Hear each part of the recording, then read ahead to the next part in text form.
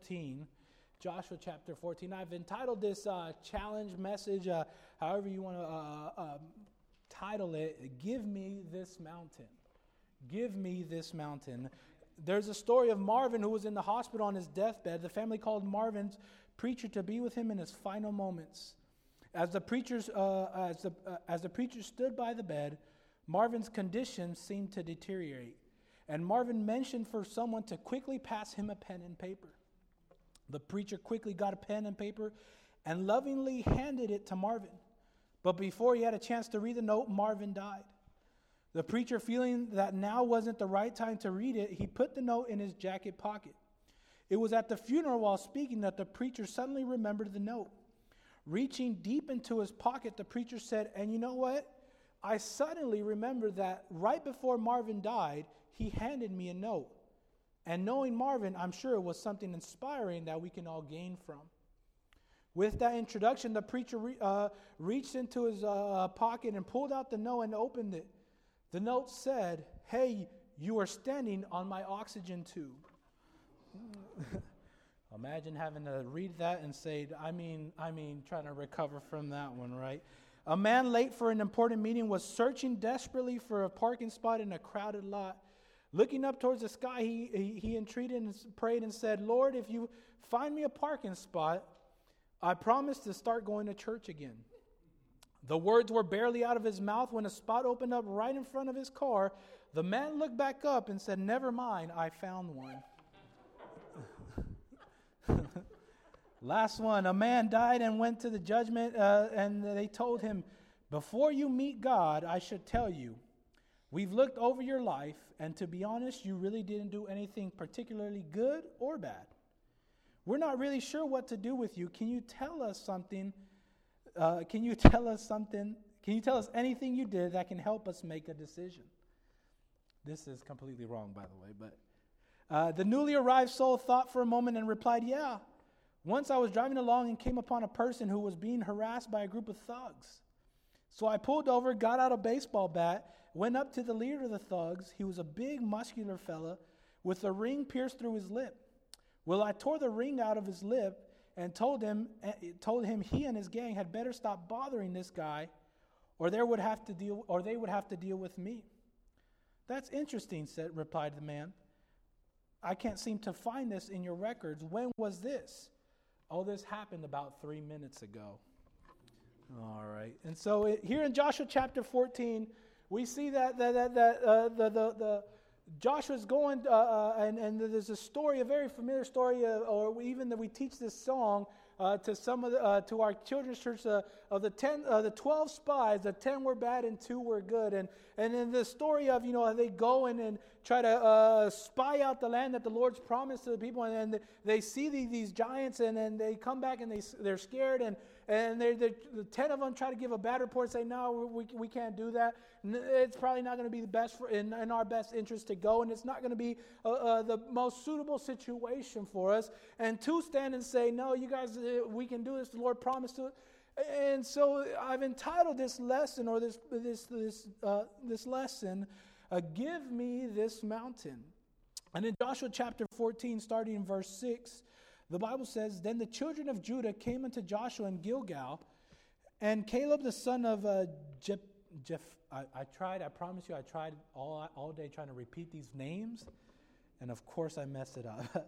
Caleb the son of Jephunneh, the Kenizzite, said unto him, Thou knowest the thing that the Lord said unto Moses, the man of God, concerning me and thee in Kadesh Barnea. 40 years old was I when Moses, the servant of the Lord, sent me from Kadesh Barnea to spy out the land, and I brought him word again as it was in my heart. Nevertheless, my brethren that went up with me made the heart of the people melt, but I wholly follow the Lord my God.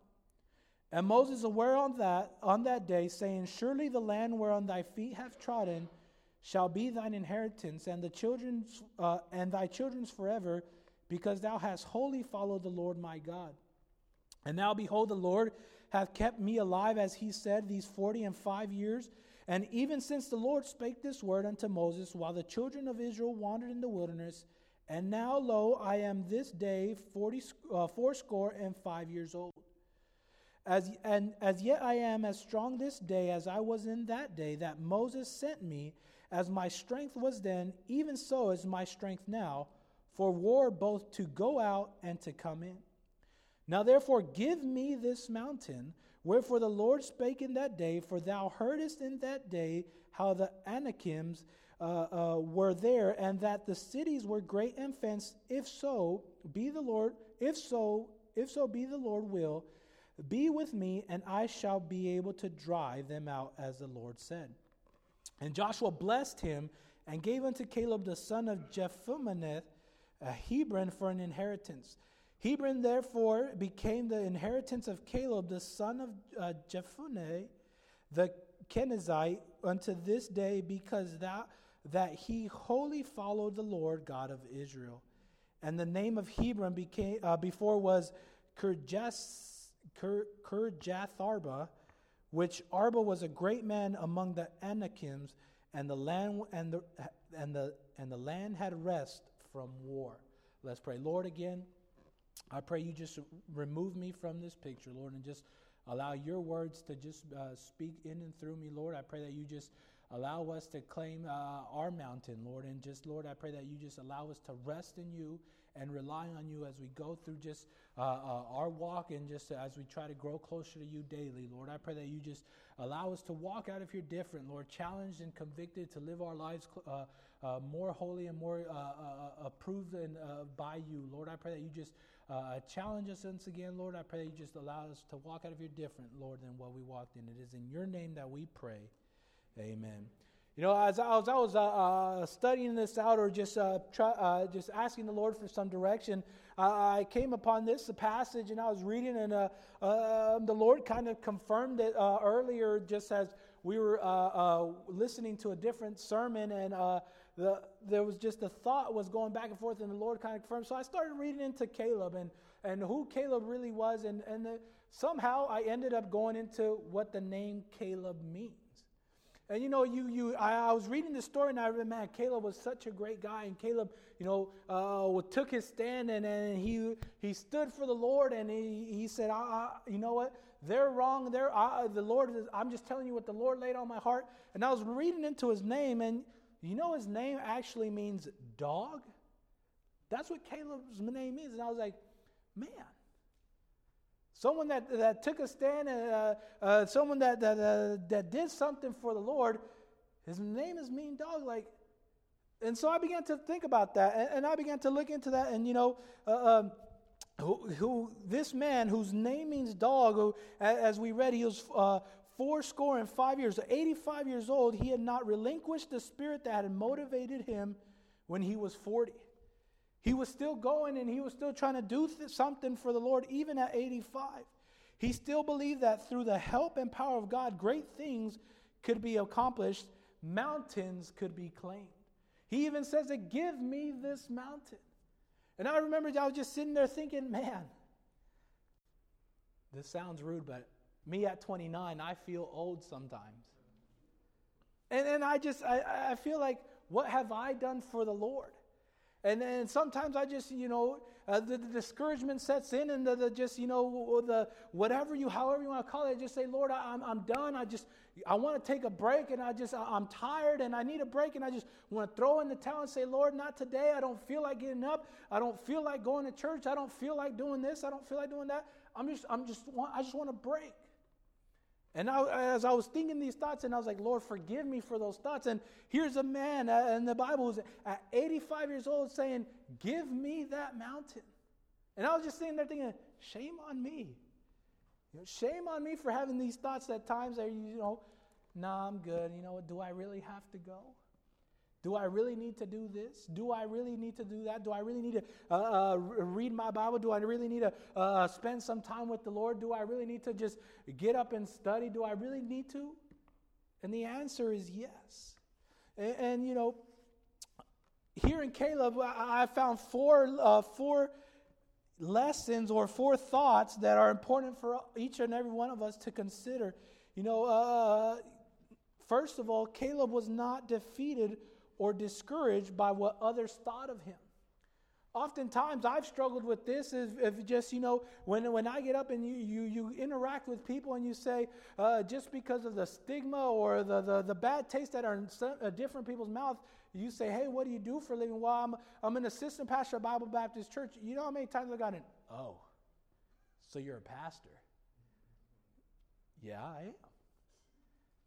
And oftentimes, to be completely honest, there's times where I'm just like, what's that supposed to mean? What do you mean, oh? And in my mind, I begin to say, well, did I do something? Does my, what? But it's not me. And, here in Caleb's life, I see that, we shouldn't worry about what other people think. Caleb's name means dog. Going back to that, one person said that the name kind of had a connotation of raging with canine madness. In our vernacular today, or if we were to kind of translate that today, that could be compared, this man goes on to compare it to the pit bull breed who's just tenacious and gets after it and just a fighter. And the truth is that Caleb was one of the tribe of Judah. He was from a clan in Judah that had a lower culture or a poor reputation. You notice this, his father was Jephunneh, one of those names, the Kenizzite, where there was a wild claim that they lived as much among the Edomites as the Hebrews, and they were not a well thought of group. The point here is simply this, that Caleb was probably not the best educated, nor was the most cultured, nor did he come from the royal family or did come from a good reputation, but he did have a heart for God. What is it that's keeping you from doing something for God? It might not be saying, I'm going to go in and take this land. It might not be, saying, Lord, I'm going to submit to being a missionary, although it might be that, but we're all called to be a Christian first. We're all called to be a witness first. And oftentimes, is it our own selves that are keeping us from accomplishing what the Lord has for us? Oftentimes, if we're not careful, it is us, our own selves, who is saying, you know what, no, I'm good. What are people going to say? Are they going to say, oh? Are they going to say, well, that stinks? Or they might say, I'm sorry. Or they might slam the door on you. It doesn't matter. We cannot be bothered of what people think of us, but we should be bothered of what the Lord thinks of us. We should be concerned of how the Lord says, hey, are we going to be able to hear those words, well done, thou good and faithful servant, one day? Or we're going to hear, depart from me, for I never knew you. We should be challenged and motivated to say, Lord, I am concerned what you think about me. Lord, I am concerned because I want to live my life for you. Lord, I want to be concerned by the thought that you think of me. Caleb became a man, he was not going to let his education, his culture, or his family history stop him from being all he could for God. He became, in a sense, a pit bull for God. No giant, no negative Hebrew could stop his zeal for serving the Lord. So we see that he didn't care what people thought, but he refused to be influenced by the negative majority. And we see that in Numbers 13, and Caleb stilled the people before Moses and said, let us go up at once and possess it, for we are all able to overcome it. When 10 of the 12 spies brought an evil negative report, Caleb spoke in opposition to them and in favor of entering and conquering Canaan. How easy would it have been if Caleb said, yeah, they're right, what they said. That probably would have been way easier. Oftentimes, have we been guilty of that? If it just says someone is either or taking the name of the Lord in vain, or saying negative things, or being saying wrong things in front of us, have we always been the one person to take a stand and say, hey man, I'd appreciate if you wouldn't say that? Taking a stand is hard. Saying that, it's hard. For me, I am not a confrontationalist at all. I will avoid it at all costs. I am that person to say, yeah, what he said. That's not me. And I remember when I started working at the prison, one of my first days after, When you go through the academy, they make it sound like, they talk you up like you're this big bad dude and you're going to, come into the unit and you're going to run it, which you're supposed to. But I remember the very first time that I walked into the unit and the door closed behind me, and I was no longer shadowing someone. I was no longer getting my my OJT, on the job training. I was on my own. They're letting me spread my wings and fly. They just said, "Here you go, have fun." And I remember as that door closed, and I just remember I went to the logbook, and I remember I started signing in, and my hand was shaking. And I pulled out the face-to-photo count book, and I started counting how many people we had.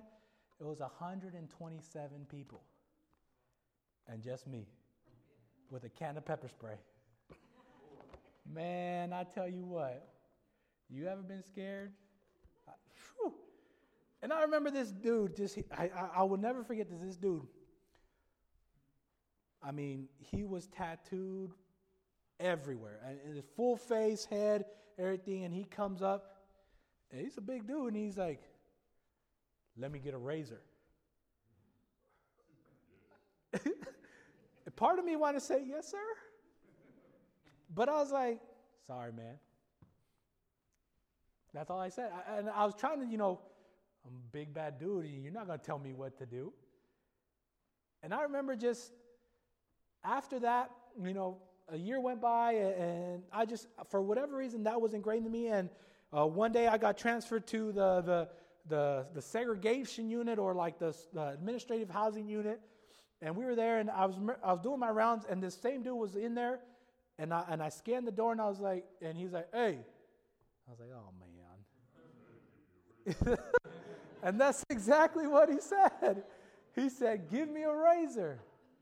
And I was like, "Dude, stop with the razors." And he started laughing. And he goes, "I saw you shaking your first day."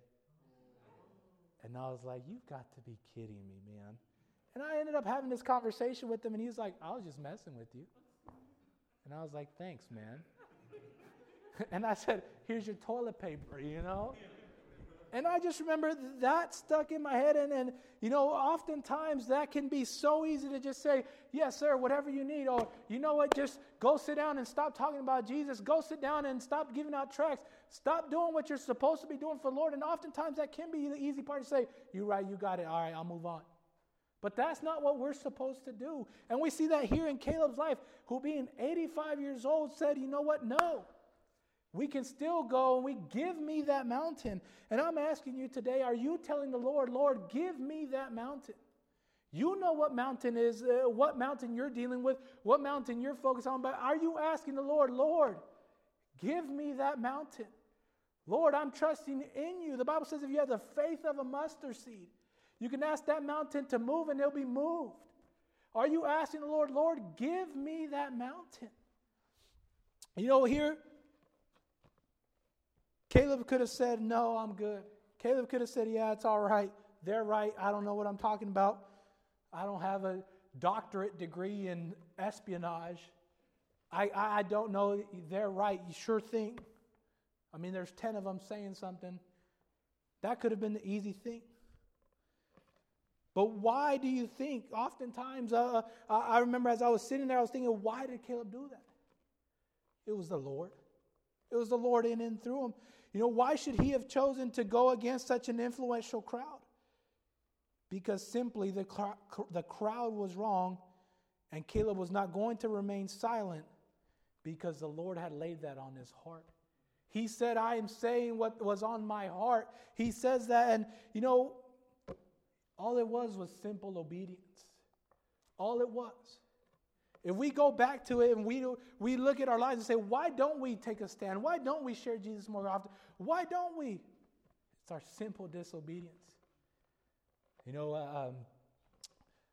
My daughters, they're going through this thing right now where Peyton is kind of coming out of her shell. And if you know Peyton, she's the cuddly one, the super sweet one. That's my baby.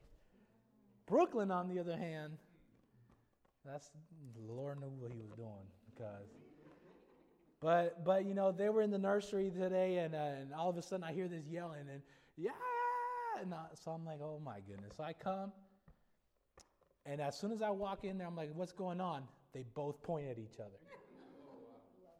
And I was like, okay. So part of me was like, let me go back to the cameras and see what really happened, and then I'll address this situation. And I asked Brooklyn, I was like, what happened?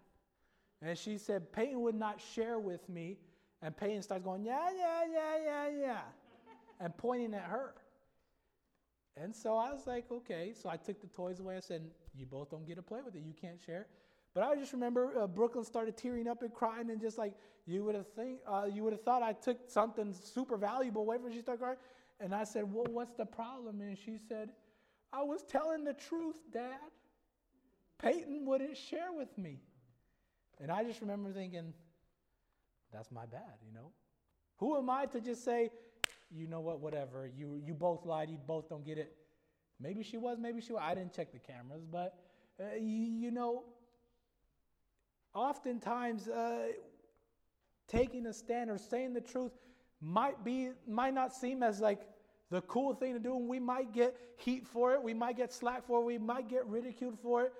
But the Bible says that I promise I thought about this verse, and I should have written it down. But those that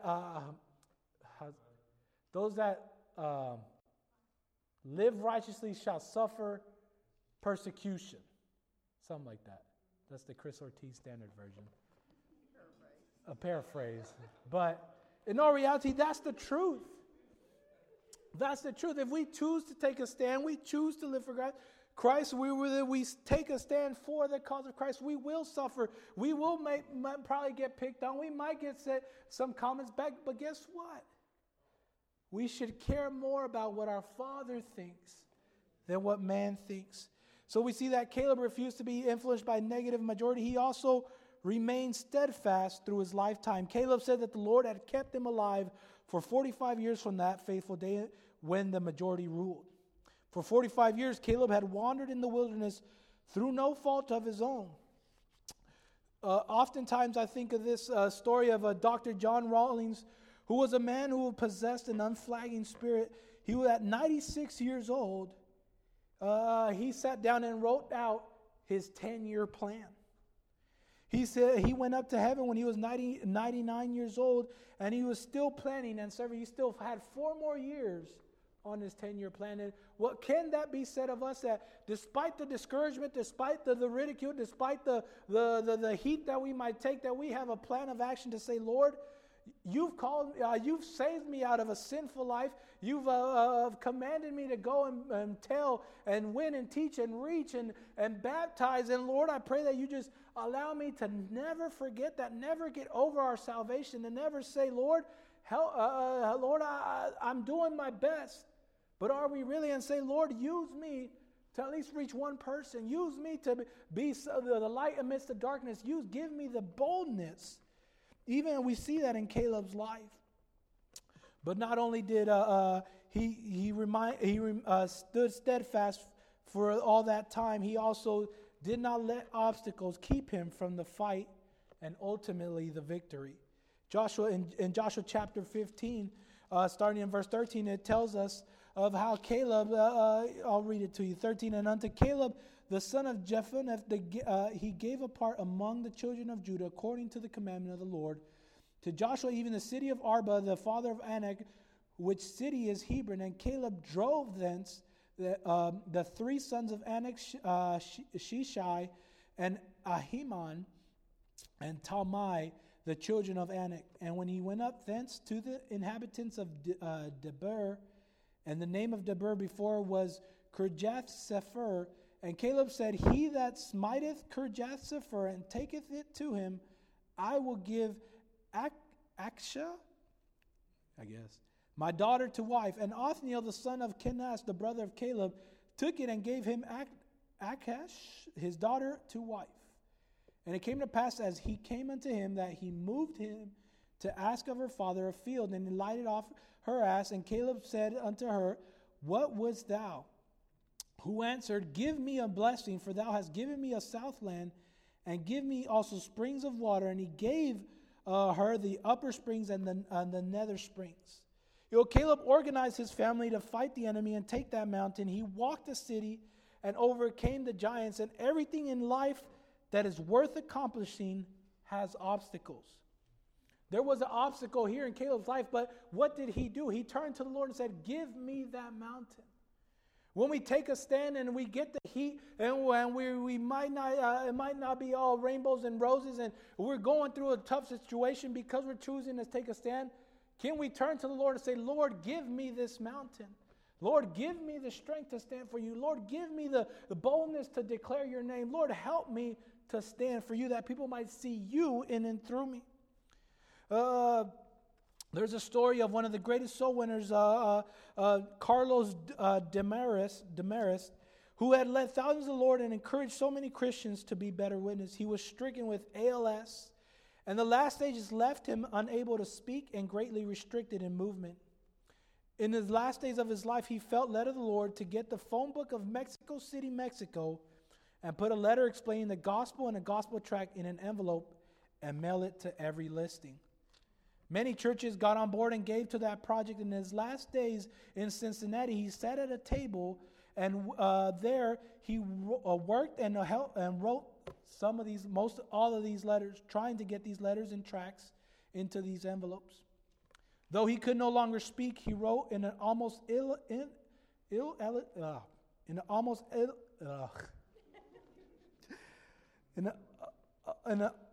wrote a note.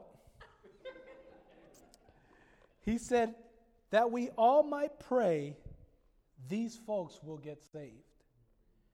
No obstacle could keep him from serving, and I'm sure there's no doubt that one day he'll get to heaven, and there might be souls that got that letter, who read a tract.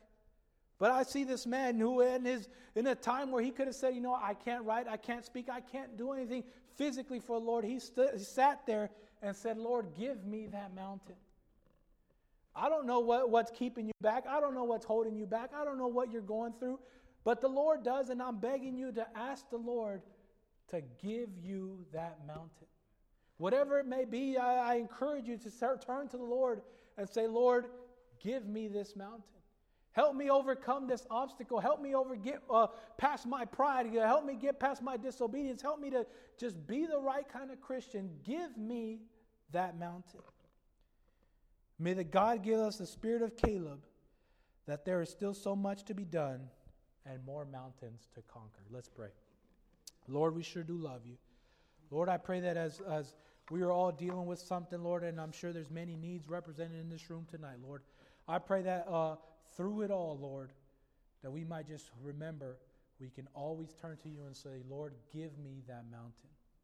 Lord, I pray that you just allow us to wholeheartedly turn over our burdens, turn over whatever we're dealing with, turn it over to you, Lord, and rely on you, Lord, that we might have the spirit of Caleb, Lord, just to know that our work here is not done, Lord, and that the harvest truly is plenteous, Lord. I pray that you just give us an opportunity the rest of this week, Lord, to be able to claim a mountain for you, Lord. I pray that one day we might just hear testimony of how you gave us that mountain, Lord.